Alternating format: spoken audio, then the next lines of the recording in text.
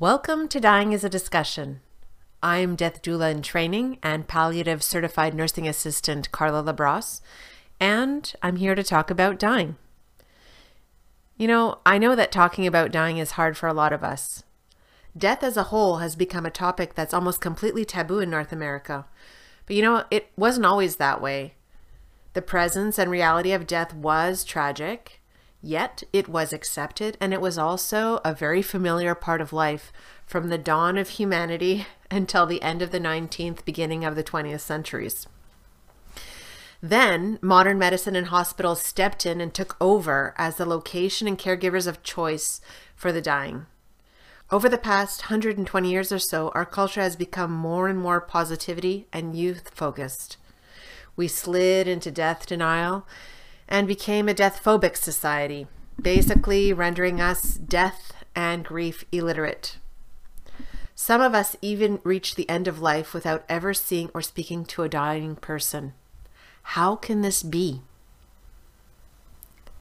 It's difficult, and it can feel awkward for many of us to talk to our dying loved ones. Some of us handle this with anxiety by speaking without thinking or giving no thought whatsoever as to what we might actually want to say to a dying loved one.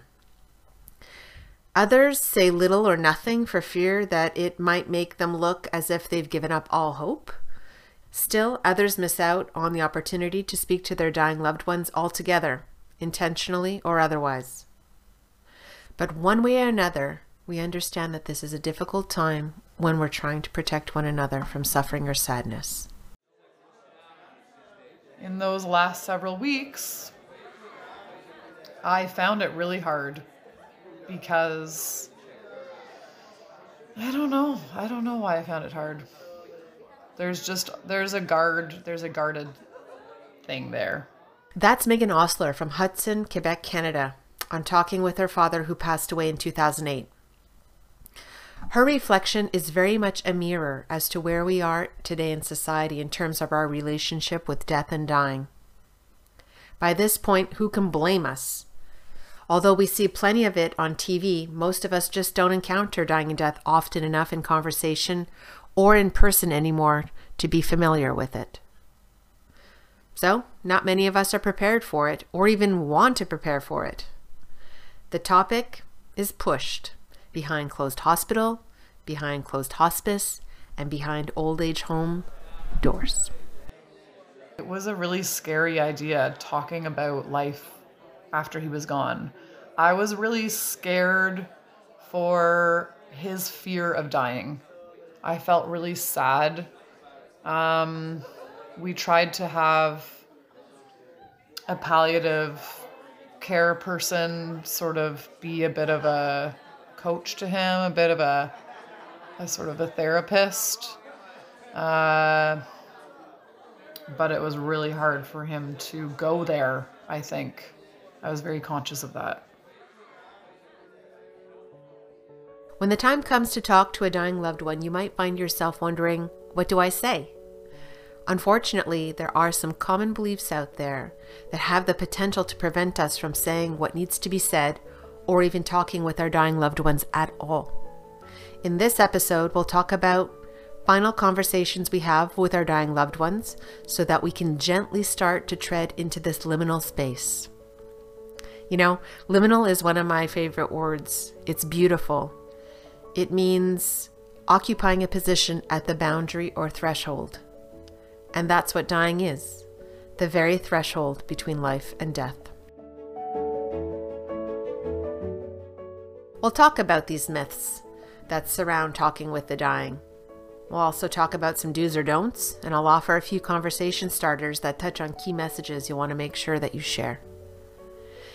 And some harder things to talk about while we still have the time.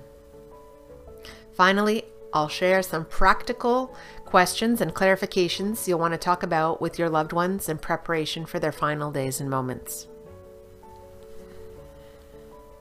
Before starting, I wanted to give a reminder to always be mindful about what you say and the conversations you have by your loved one's bedside. As a certified nursing assistant who often works in palliative wards, the lack of awareness around this topic makes me really sad. I can only imagine what it feels like to be lying in a bed and being spoken about like you're not even in the room. So let's not talk over their heads and forget that they're there and that they're listening. Even if your loved one is unconscious, it's possible that they can still hear. Always be mindful, even when they're unconscious. It's also important to become an advocate for your loved ones and speak up if you notice medical professionals who are doing the same thing. Ask for the conversation to be moved into the hallway. I really encourage you to do it because most people who are doing this are just unaware. When you bring it to their attention, it's something that they really take to heart. So with that said, here we go. Let's talk about conversations with the dying.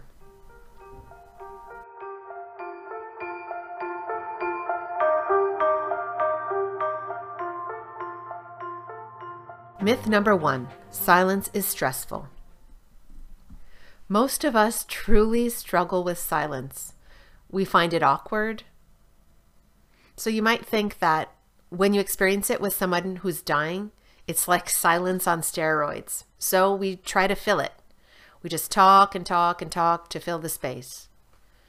And let me tell you, that can be stressful. Some will even use their fear of not knowing what to say and its implied silence to avoid seeing a dying friend or loved one. So they think, I'm not going to go. Please bear in mind what's most important in these instances is that you don't have to find anything profound or moving to say. Anyways, that's going to sound generally false and contrived. What's important is that you just be there and listen if they do want to talk. And you know, not all silences need to be awkward. Silences can be calming and they can fill the space with peace if we let them. Peace is something that a dying person needs and deserves, and it's also beneficial for us. So what do you say? Let's give silence a chance. The second myth is that talking about death hastens death. So there are some people out there that actually believe that talking about death with the dying, or just about our mortality in general, or even thinking about it, that invites death in or somehow speeds up the process. It's become almost like a hardwired resistance, some kind of spoken spell or superstition. Some even fear that acceptance of death equals giving up on life. These beliefs are unfounded. Acceptance and surrender to biological death at the end of life isn't synonymous to quitting life. It's grace. You know, doctors used to tell families not to reveal terminal diagnosis to their parents or grandparents or their spouse when they were dying.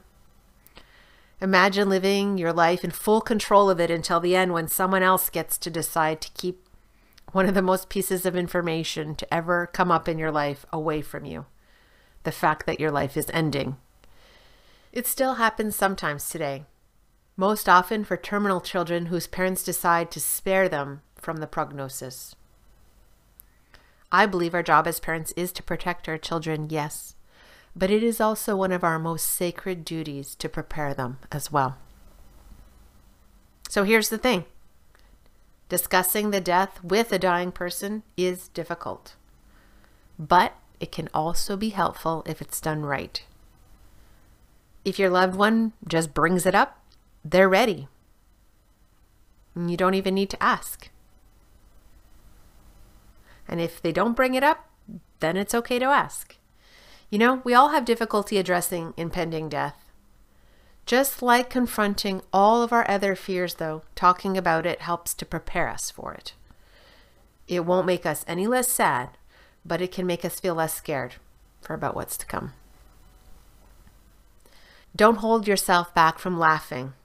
If both of you find something funny to talk about, that's brilliant, because humor is very therapeutic and can help us through even the most stressful or dire feeling situations. Myth number 3, talking about death will cause upset. Well, that seems about right. It's such a taboo topic in our culture, and death is considered upsetting in general. So we've banished it. We moved it away from us. Sometimes we've moved it right out of our homes, and we've kept it away from our community. And since we avoid talking about death so much throughout the course of our entire lives, it follows that we would believe that talking about someone's terminal illness or impending death will just upset them. But there are people who do want to talk about their deaths and what's happening to them. It's their experience. It's their life. It's not done yet. It's what they're living right now. In fact, many people dying are thinking the same myth about you, that talking about what's happening to them will only upset you. So now we've reached something like a conversation stalemate. So do you want to offer a loving gesture? Talking about fears and concerns and our feelings with somebody who's not in distress and who's fully, truly listening to us can help reduce pent-up anxieties. So become that person. And it's also very true that some people never want to face the fact or accept that they're dying, and they don't want to talk about it. But that should never be assumed. It should not be your default thought. The reasons that they have for not wanting to talk are varied. There can be some preconceived cultural or generational notions. Interpersonal family dynamics might be at play. And of course, denial and fear. But not bringing it up in any way, shape, or form at all leaves an empty void that's difficult to heal for those who are left behind. Express your need to talk about it with those who hold the keys to these precious conversations. Even if you never have that conversation, at least you'll know that you did what you could to make it happen. If they flat out refuse and shut you down, that's something that needs to be respected. You can always harness the power of letter writing. Have that conversation on paper. Tell them how you feel in writing. Even if they never read it, at least you've said what you've had to say. Now you can begin to think about it for yourself and what it means to you and the conversations that you will have in the future.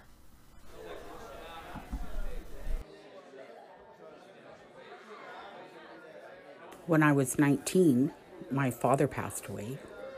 He died of cancer in multiple organs, and I wasn't allowed to go to the hospital the last couple of weeks. My mom didn't want me to see him in the condition he was in. He was in a coma. We were not talkers about what the problems would be. He didn't want to talk about dying. He didn't want to talk about what would happen afterwards. And everything was kind of left very much up in the air. So his death was difficult, and there were tons of things I wish I had discussed with him or said.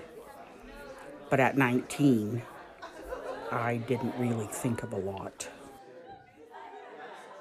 Carol Mitchell's reflections on her father's passing 53 years ago feels to me like the faded silvery scars left behind by an old wound. Death and the taboo surrounding it in North America can leave some parents feeling the need to shield their children from it. That gesture, made in absolute love, can leave deep, unintended consequences. So do your best to talk about dying with your loved one who are nearing the end of their lives. Listen to the cues that might just crack the door open to have that discussion, even if it's just a tiny little sliver of an inch. That might sound like a passing comment about new symptoms or missing an upcoming event because they won't be around, or because they're tired of being sick and want to go home.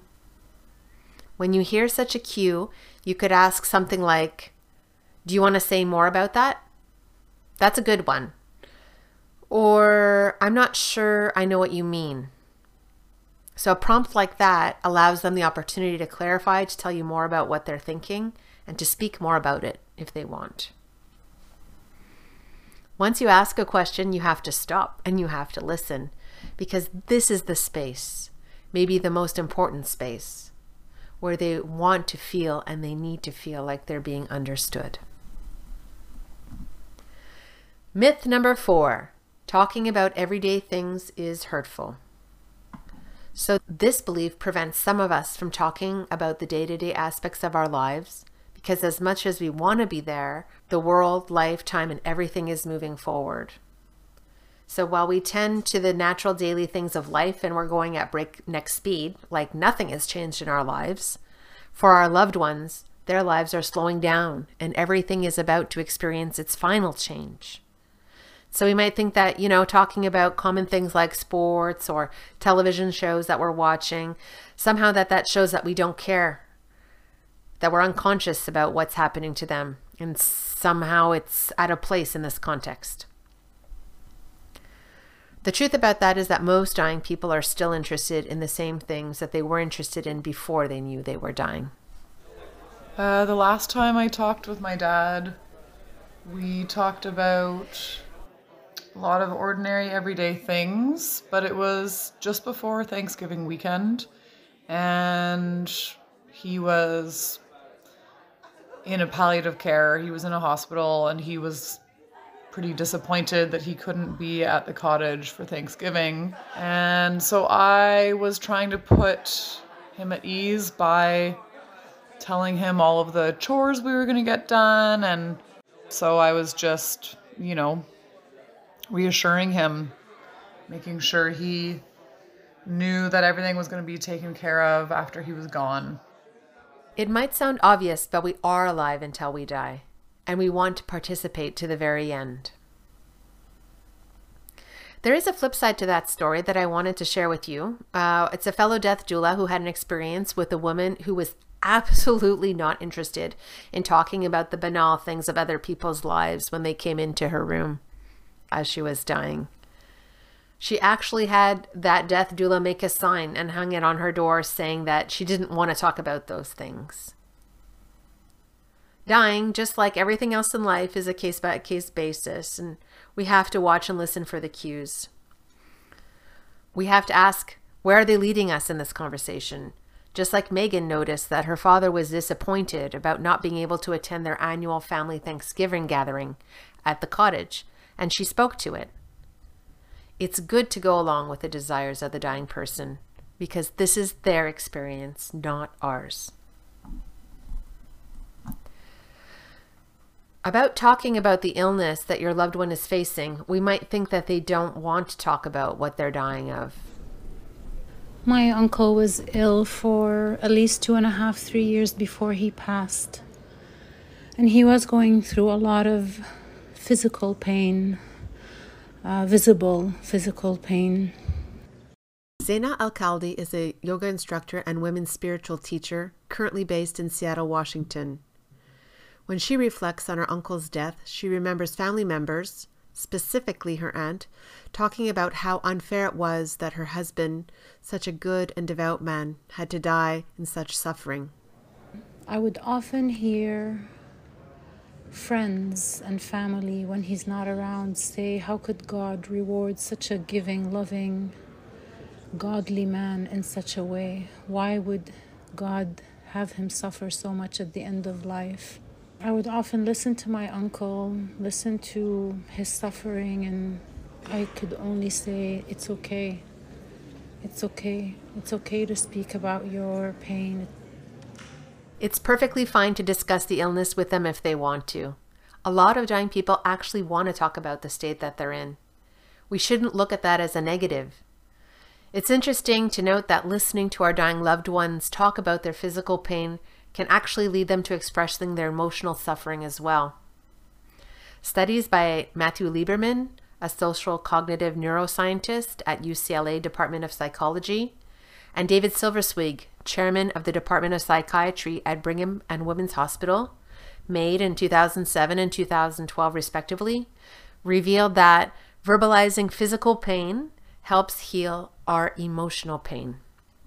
They found that labeling our feelings reduces activation in the amygdala, which is our brain's alarm system that triggers fight or flight.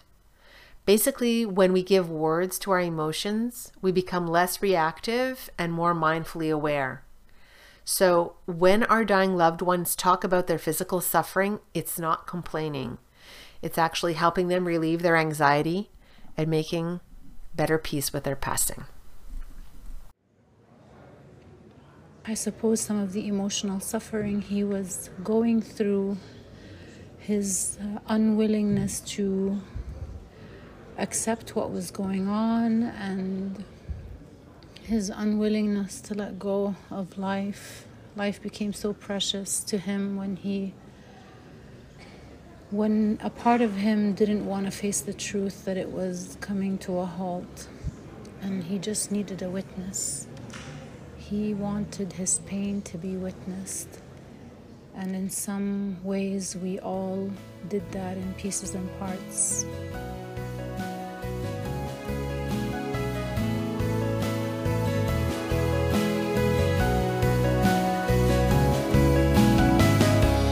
I'll just say it over and over. Take your cues from that person. Listen to their language and take the opportunities when they present themselves. Even if it can feel a little bit awkward in the beginning, when they open those doors, go through them. There's something there that they want to explore.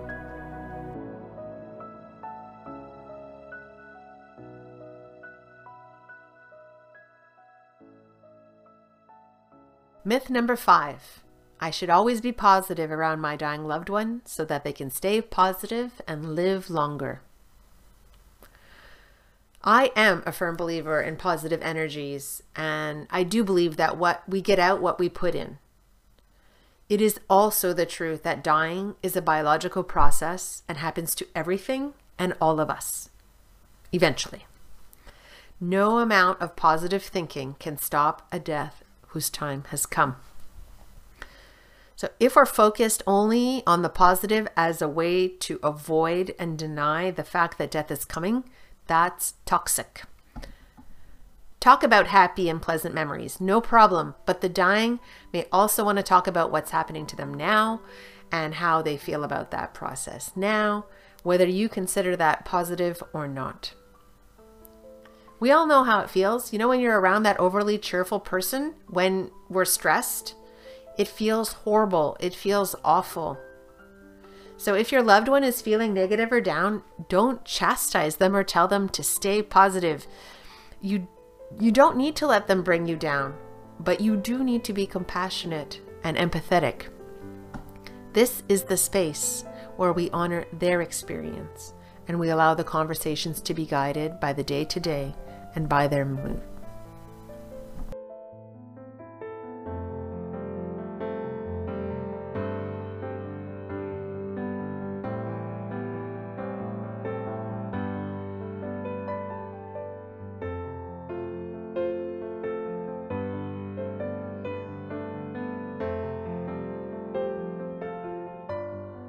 So now we're going to talk about some do's and don'ts for when we have our final conversations with our loved ones. The first one is, don't try to fix the situation. It's human nature. We want to fix things that bring us sadness. And our loved one's terminal diagnosis triggers this response. I really look at this as a testament to how much we love and we care for our person. As hard as it is, we have to accept that this is something that's not fixable. Any attempt you're going to make to try to fix it is just going to be time lost that could have been better spent being with your loved one. It's important that once end of life becomes undeniable, that you surrender your resistance to it. Free yourself to be more present. The second one I think is really important. It's not to wait until the last minute to say goodbye. When our loved one is nearing death, it's important that each conversation be ended in a way that it's going to be okay if it's the last time that we speak. We really might not want to do that because leaving it open-ended is like a blissful state of denial. It's like saying, I'm not going to say it. I'm not going to say goodbye. Otherwise, it's really true. But it's true either way. And casual goodbyes can leave you wishing that you had said something different. I see this especially in times when family members fly in from another place and are going to be leaving before their loved one actually dies. And I believe it's important to acknowledge this openly, that you don't know whether or not you'll be seeing each other again. Because in person is always best. It provides us with a certain extra amount of closure, and it can help prevent regrets. The third is on noticing body language. When we're speaking with our loved ones, have a look. Are they turning their head away in some type of attempt to get away because they don't want to have the conversation we're having? Are they lying in bed and closing their eyes and pretending to be asleep? Are they squinting because they can't hear you properly? This body language and noticing it, it's a really soft skill, and it does need some practice if it doesn't come naturally. Just be mindful. Don't take your cue from just their words. Pay attention to the body language. Ask yourself, what are they showing you? The next one is to be sure that you're sitting at the same level as your loved one when you're talking with them. Make sure there's no barriers between you. So if you're in a hospital setting and you want to stand when you're talking, raise the bed. Of course, put up the guardrails to prevent any accidents. And if you want to sit, pull your chair right up really close. Put the guardrail down if that's possible, if that's not inhibited by any type of equipment. Lean onto the bed. This really shows your full attention. And it doubles by preventing us from having a closed body language. A closed body language looks like folding our arms or fidgeting, so leaning in really prevents that from happening. Next, do try to be mindful and let compassion guide the conversation. Remind yourself that this is not about you. That doesn't mean that it's wrong to share your feelings. It means that your intentions are to communicate based on this person's dying experience. This space belongs to them. And it's your privilege to be there. How you fit within that space will depend on your shared history and what they need. Always be with them through the lens of compassion. Next up, a really hard one. Do talk less and listen more.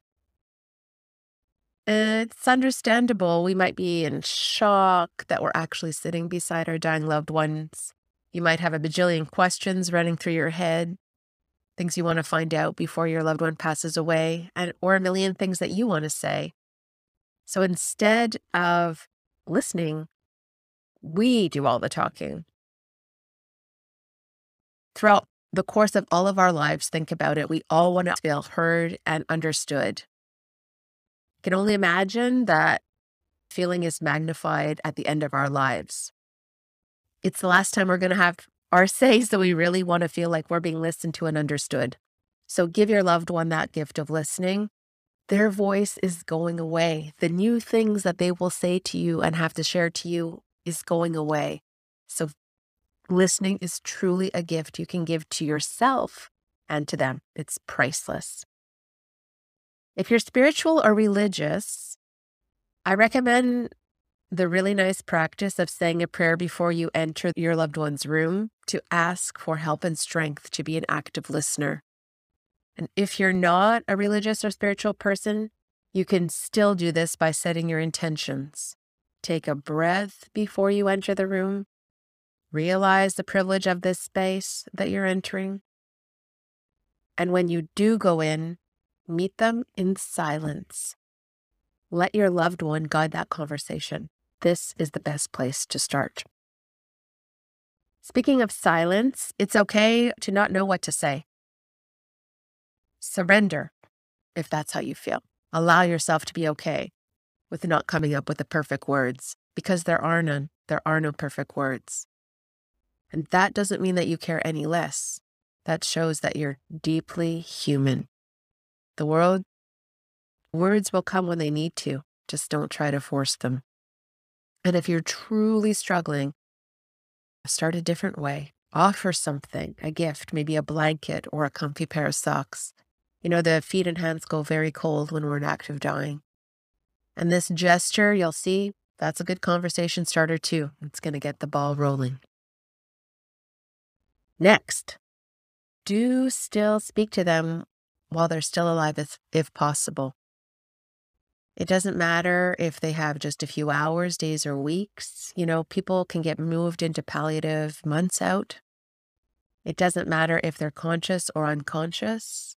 If they're unconscious, at least you know there's a possibility they might have heard you and that you spoke to them while they were still here on earth with us. That's really important. It helps us a lot in our grieving process because we know that after death, we often talk to our loved ones when they're not there. And it's nice to know that we took the opportunity while they still were.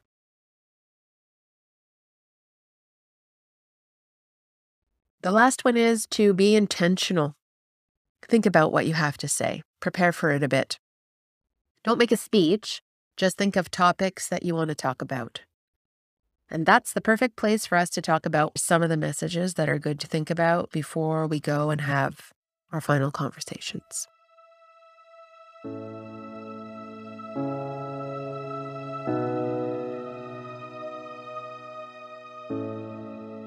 The first one is, I'm here for you. So simple. Let them know that you're here to support them, whatever that means, whatever they need. Let them know that you'll show up, you'll be there. That's it. That's the first one. Say it. I'm here for you. The second one I would suggest is to say, it's okay to feel scared. Feeling scared when we're dying is really common. I've seen it many, many times before people pass away because it's something that we're not prepared for. We've not thought about it very much over the course of our whole lives, so we don't really know what to expect. We've not prepared. So it's pretty normal to get here and to feel scared. It's important to remember, too, that all emotions are valid. All the cards are on the table. So I invite you with compassion to open your heart wide and to let them share their fears with you. You know, they're experiencing these emotions in their dying in real time, but really think about it. Their fears might be some of your own fears intellectually. So your job here is to listen and you're going to learn. Don't try to fix anything. And it's okay to remember that you might feel scared too. Or maybe you're just feeling apprehensive if scared is too big of a word. Give yourself compassion for this very human response and then go forward. There's more regret to be experienced for the things you're not going to say than the things that you're going to say. So say them, even if you're scared.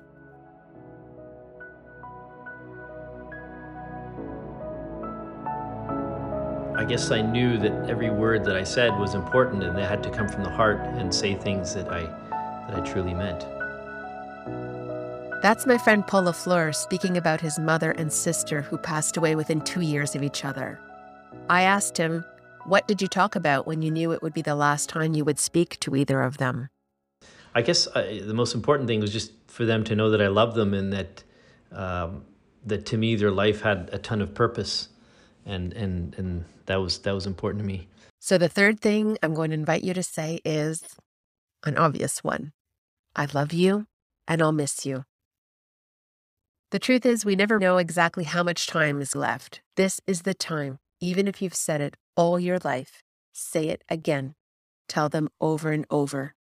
Tell them how much you love them and tell them how much you appreciate them. I can only imagine when my time comes, the comfort and validation I'll get when I am told how much impact I've had on my loved ones' lives. So don't hold back. Be intentional with your words and with your actions and gestures. Say, I love you freely. Say it often. And if it was something that you weren't used to saying very much during your life, if at all, realize that it's never too late to say it. Take the risk. It's worth it. The fourth idea I wanted to share with you that you could say is, my life is better for having known you. This is the prime time to share the impact that your dying loved one has had in your life. Tell them in person. Don't wait to say it at their funeral. Don't wait to say it to others. Don't wait until it's too late and the only things you have to say it to are the wind or to their headstone. Tell them now. Give your gratitude. Say it and give them examples. Dig up memories. Say, remember the time you did this for me? Remember the time that you didn't do this for me? I grew so much out of that. Share your favorite memories. Reminisce. Talk about the accomplishments and all the happy times. Tell them about the everyday things that you remember. Those just might be the happiest and best conversations that you'll have with your dying loved one at the end of their lives. My next suggestion is to say thank you. Thanking someone is a nod to that person's legacy.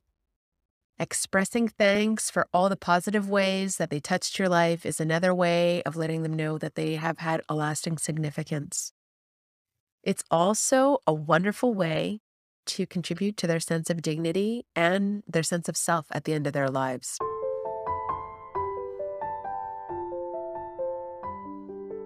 I really like this quote by Rabbi Harold Kushner, who writes, "I am convinced that it is not the fear of death, of our lives ending, that haunts our sleep so much as the fear that as far as the world is concerned, we might as well never have lived."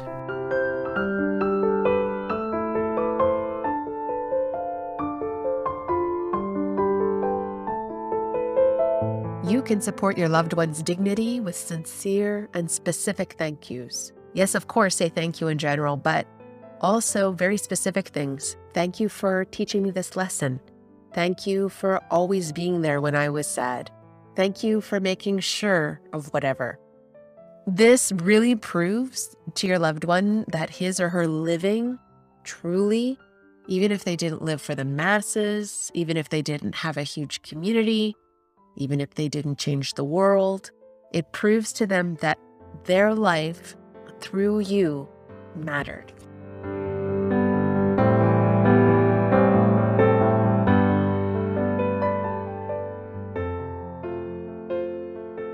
Above all, when you're having a conversation, please listen. Put your phone away, or at least put it on airplane mode. Speaking to someone who's not listening is frustrating and disappointing. You want to make sure that you're not responsible for making them feel that way. Just a little while ago, I saw this beautiful short video on YouTube that was a family vigiling around their dying grandfather. It was this wonderful, tender moment with the two teenage grandsons singing without any music, Amazing Grace, as they were choking back their tears, and one would pick up when the other one couldn't go any further. It was so sad and it was so beautiful. And then in the middle of this, someone's phone goes off and you see it's jarring and it really breaks the spell. And I just feel that it's so disrespectful at this very specific moment in time within this very specific space. If you're not paying attention, if you're not listening, or if you're letting yourself be distracted by your phone, you're missing it and you're disrupting the environment. So please be mindful to be there, and please turn off your phones. Remember that touch talks too. So if you can't talk, if you're too verklempt, if you're too sad, if you don't know what to say, you can touch loved one, hold each other's hands. They're not able to speak anymore. You can still connect by placing your hand on their shoulder or even their head. It's such a tender and intimate way to connect, touching forehead to forehead or nose to nose.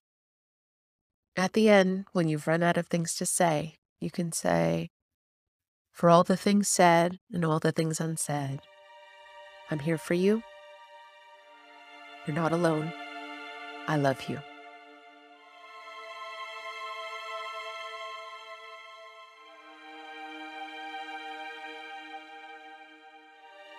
So those are some of the conversation starters that you can use to have important conversations with your loved ones who are at the end of their lives. But there are some harder conversations that need to be had that we might not feel like talking about, but are just too important, and we should take the opportunity. So I'm going to tell you about two of them. After a person passes away, it's too late to ask for forgiveness. So try to avoid regrets by saying, "Please forgive me." And I'm not talking about fussing over small injuries or small past insults. It's about being prepared to say your final goodbyes, preparing to not be bothered by regrets from the past or ways that you disappointed that person. It's also important to deal with it now, while they're still alive, even if it's hard. It's a space that a lot of us are super resistant to tread into, but we must if we can. A sentence that you can use to start this it can be something like, I've been feeling sorry about something that happened to us, and I know that I had a part in it, and I want to say, I'm sorry. Please forgive me. Just because somebody's on their deathbed doesn't mean that they'll forgive us. There's a story in the book, The 5 Invitations by Frank Ostaseski, about an abusive mother who asked her dying daughter for forgiveness on her deathbed. In response, she screamed into her mother's face, I will always hate you. And then she died. It's not the response, of course, that the mother or we would be looking for when we ask for forgiveness, but it still has value. In this type of interaction, first of all, you'll have a very clear view of where the dying person stood. Again, it's not what you're hoping for, but at least now it's known. It's not out there floating in the ether. You know that you did what you could. You asked for forgiveness at this time, and you addressed a painful part of your past with them and let them know that you were sorry. And at the end, if it's come this far, you can't do any more than that. The second hard place to tread into is to forgive the person who's dying. Forgiveness is not only a gift to them, it's a gift to you. Of course, it can always be said after the person has passed away, but, to say what we have to say while the person is alive, it adds a lot of significance and meaning to it. So we say, if we can, I forgive you. Be specific about it. I forgive you for this. And if you offer forgiveness, you might be surprised that he or she wants forgiveness from you as well. Saying, I forgive you is a good way to clear the path to a deeper sharing in the time that's remaining. I know it's tricky because we naturally can be defensive and it's really hard to let go of old stories. These stories have lasted this long, right to the edge of life and death. With our loved one, it's hard to let go. And because it's come so far, that dying person might not be ready to acknowledge it. They might not want to look at whatever aspect we're forgiving them for. And that has to be okay. If they cut you off or they shut you down, when you're forgiving them, you can still forgive that person. Of course, you'll forgive them in your mind and you'll forgive them in your heart. And you can still say it out loud when they're not there. And that's very valuable for you. There's so much written about the power that forgiving has on the forgiver. It just helps you to let go of your anger. It helps you to let go of any wish that you might have to punish that person for the hurt that they inflicted on you. So offer it. It's good for them and it's good for you. And sometimes we wish we'd receive an apology, but it's just not forthcoming. My ex-husband and the father of my 2 sons passed away in January, and I did talk to him 3 or 4 days before he passed. He did express to me that he had really screwed up his priorities and hadn't really considered anybody else except for himself. There wasn't really an apology, it was just a statement of fact. And he had not wanted to discuss anything in the past few years at all, as far as history went. For the last part of this podcast, I'm going to leave you with some practical questions and some clarifications you'll want to talk about. Conversations to have with your loved ones while the opportunity is still there. Some people who know that they're dying are going to avoid talking about it right to the moment of their death unless they're prompted. So let's try to get some clarity as to their wishes so that they can feel respected and supported to the very end. What do they actually want? So the only way we're going to find out is by asking specific questions. I'll give you some examples. Do they want you to vigil with them, or do they prefer to pass away alone? I experienced a lot of people who passed away while I was working in the red zone during COVID, strangers who came in unconscious, and I had absolutely no idea what they wanted. They left no instructions. Did they want somebody to be there? I didn't know, so I did the best I could. I remember one patient specifically, he held on almost for a week. Every time I would come into my shift, he was still there. He was the first patient that I would ask about. Finally, because we couldn't have any visitors because it was COVID and everything was locked down, somebody FaceTimed his pastor for him, and he passed within hours after that FaceTime. That was something that he needed and wanted, and he was holding on for it. And I'm glad somebody figured it out. I think it was his son who had arranged that.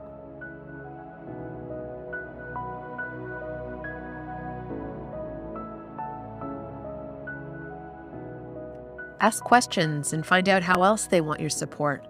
Can I do this for you? Can I help with the house? Do you want me here? Ask yes and no questions, and also some open-ended questions like, who do they want to visit them? Do they even want guests, or would they prefer that people not come? Part of my job as a death doula is to keep dying people's wishes at the front and center of their experience so that they feel like they have a sense of control for what they could possibly have control over. You can also ask, do you want me to call someone? Do you want to connect to someone who's not there by the internet? Do you want that person to come in? Is there some religious leader in your faith community that I can call for you? As a death doula, I do help planning for end of life. Death planning can and should happen before we arrive at the end. But like we talked about, because of our culture and our fear about having conversations surrounding death, a lot of the time that just doesn't happen. Unfortunately, that means it happens during active dying. So if you're uncomfortable with making plans for your elders or for those who you're helping take care of, you can always call in the help of a death doula. We're trained and we know how to make end-of-life care plans. And it will involve finding out all these things so that they just happen naturally when the time comes. Going to visit a loved one who's dying and knowing we're about to have our last conversations can make us feel nervous, apprehensive, anxious, or scared. That's normal. But it can also be a peaceful time that you come to cherish. Please don't let those feelings delay your visit or stop you from going at all.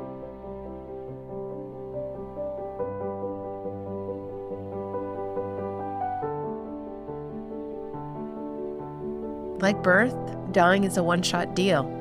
And like birth, dying is a sacred act. We all come into the world with our mother, and although we don't know how, when, or with whom we're going to exit it, it's for sure that we're all going to have our own death experiences.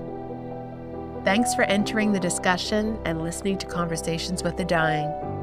Today, you sat for a little while with death and became a little bit more death first in its language and in its experience.